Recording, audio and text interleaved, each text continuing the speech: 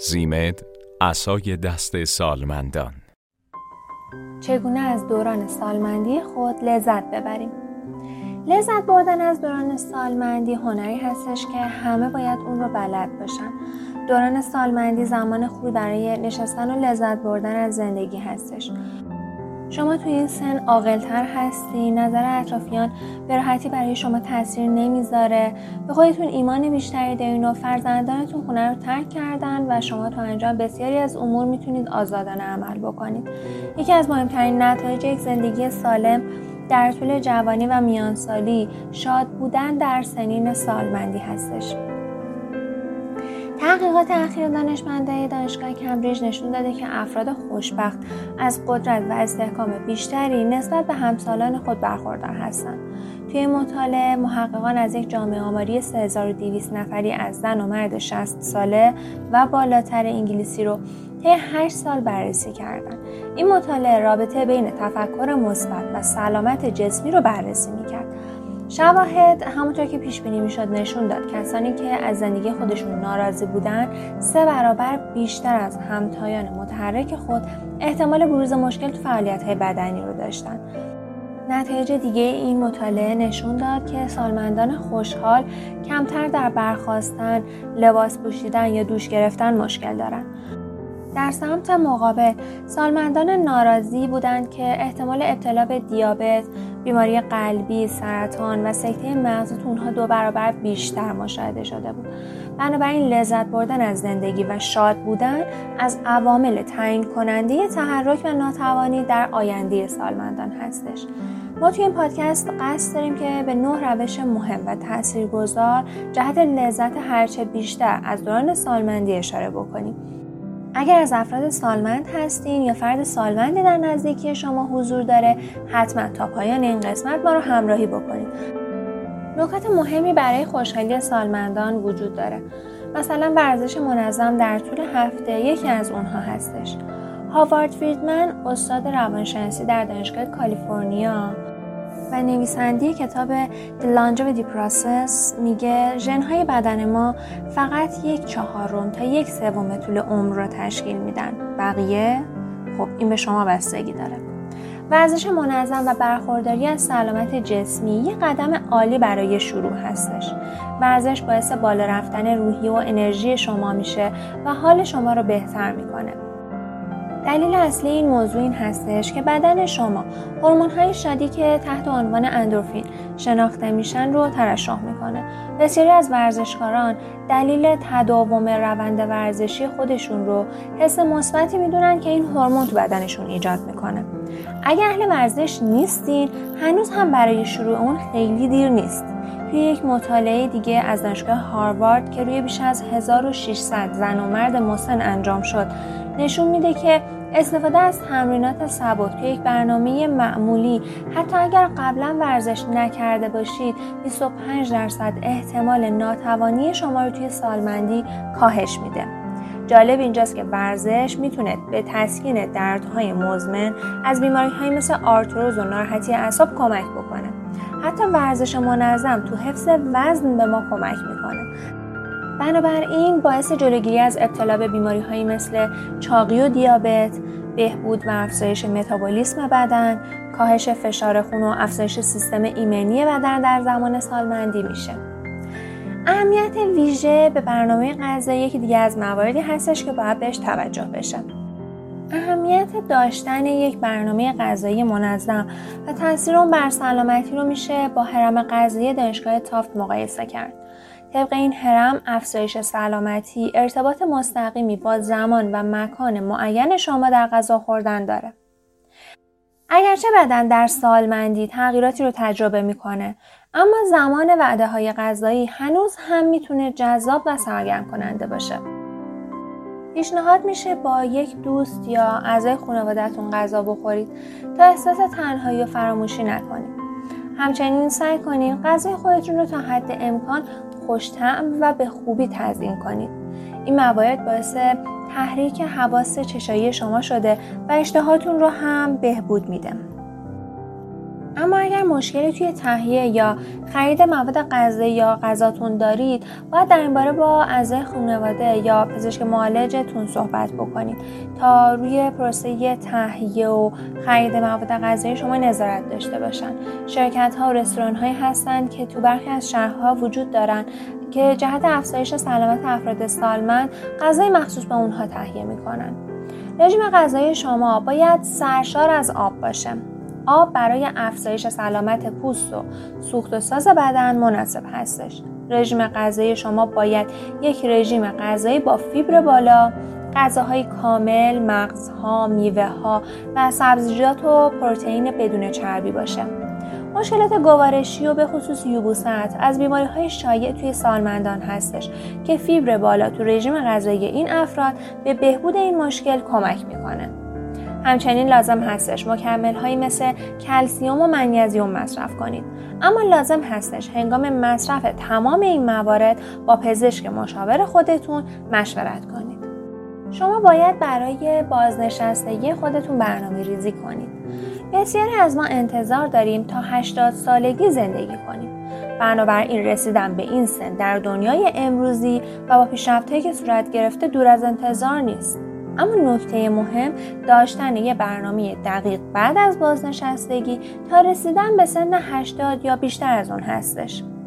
باید یه سری اهداف داشته باشید. اهدافی مثل انجام امور خیریه و فعالیت توی این مؤسسات، مسافرت به مکانهایی که تاکنون فرصت رفتن به اونها رو نداشتین، رفتن به دانشگاه جهت یادگیری هر چیزی که بهش علاقه‌مند هستید. حالا نه صرفاً فقط دانشگاه، اینکه شما بتونید یاد بگیرید و یادگیریتون متوقف نشه. گذراندن وقت با دوستان قدیمی، مراقبت از نوه‌ها و انتقال تجربیات زندگیتون به اطرافیانتون، اینها میتونن اهدافی باشن که برای این دوره برای خودتون مشخص بکنید. خانواده و دوستان رو باید توی اولویت قرار بدید. کلید اصلی شادی افراد توی سنین پیری ارتباطات اجتماعیشون هستش. دوستان و اعضای خانواده مهمترین کسانی هستند که میتونن به شما توی این زمینه کمک بکنن. اونها برای جشن گرفتن روزهای خاص عزیزان شما حضور خواهند داشت. خصوصیات این افراد به گونه‌ای هستش که هر زمان میتونید با فرد مورد علاقه خودتون تماس بگیرید یا بهش مراجعه بکنید. همچنین سالمندانی که به صورت تنها زندگی میکنن میتونن از همراهی یک مراقب حرفه‌ای و دلسوز بهره مند بشن. در واقع متخصصان مراقبت در منزل میتونن به عنوان یک مزیت فوق‌العاده برای افراد سالمند باشن. فارغ از این که شما به نظارت شبانه روزی احتیاج دارید یا فقط چند روز در هفته به کمک‌های ورزشی و کمک توی کارهای خونه احتیاج دارید، میتونید با استخدام مراقبان معتمد در خانه از کیفیت زندگی بالاتری برخوردار بشید. یادتون نره شما باید لبخند بزنید. حتما به نظرتون ساده میرسه، اما لبخند زدن تو برخی مواقع به کاری سخت و دشوار تبدیل میشه. با این حال جالبه بدونید که فقط عمل لبخند زدن باعث تحریک هورمون‌های توی بدن میشه که با شادی مرتبط هستن. عزیزانتون رو تشویق بکنید هنگام صبح که از خواب بیدار میشن تو آینه لبخند بزنن. شروع روز با لبخند ممکنه انرژی مثبتی برای کل روز ایجاد بکنه.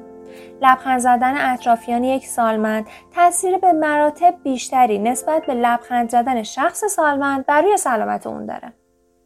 شما باید سلامتی خودتون رو هر چند ماه یک بار بررسی کامل کنید. کوچکترین مشکل توی سلامتی میتونه به مشکلات بزرگتری تبدیل بشه که شادی رو کاهش میدن. به عنوان مثال، آسیب‌دیدگی‌های جزئی بدون معالجه میتونن منجر به درد مزمن بشن. این دردها ممکنه هر روز توی ساعتی به سراغ شما بیان و آرامش جسمی و روانی رو از شما سلب کنن. سالمندان باید به خودشون قول بدن که هر 1 تا 3 ماه به پزشک مراجعه بکنن و وضعیت سلامتی خودشون رو به طور کامل چک بکنن. اونها همچنین باید به اصول اولیه یک سبک زندگی سالم پایبند باشن تا از شرایطی که با افزایش سن رخ میده جلوگیری بکنن. بعضی از سالمندان فقط در چند کار روزانه به کمک نیاز دارن تا بتونن استقلال خودشون رو حفظ کنن. با این حال کسانی که با بیماری‌های جدی‌تری زندگی می‌کنن ممکنه به کمک بیشتری نیاز داشته باشن. خوشبختانه شرکت‌ها و مؤسسات بزرگی جهت مراقبت‌های حرفه‌ای وجود دارن. سالمندان میتونن به اونها اعتماد بکنن. خونه‌ای که یک فرد یا زوج سالمند توی اون حضور دارن میتونه با کمک یک پرستار معتمد آموزش دیده متخصص مکان امن و راحت‌تری برای زندگی عزیز شما باشه. یادتون باشه حس شوخ طبعی رو حفظ کنید. قطعاً تو اطراف خود سالمندان شوخ طبع و خنده روی بسیاری رو دیدید.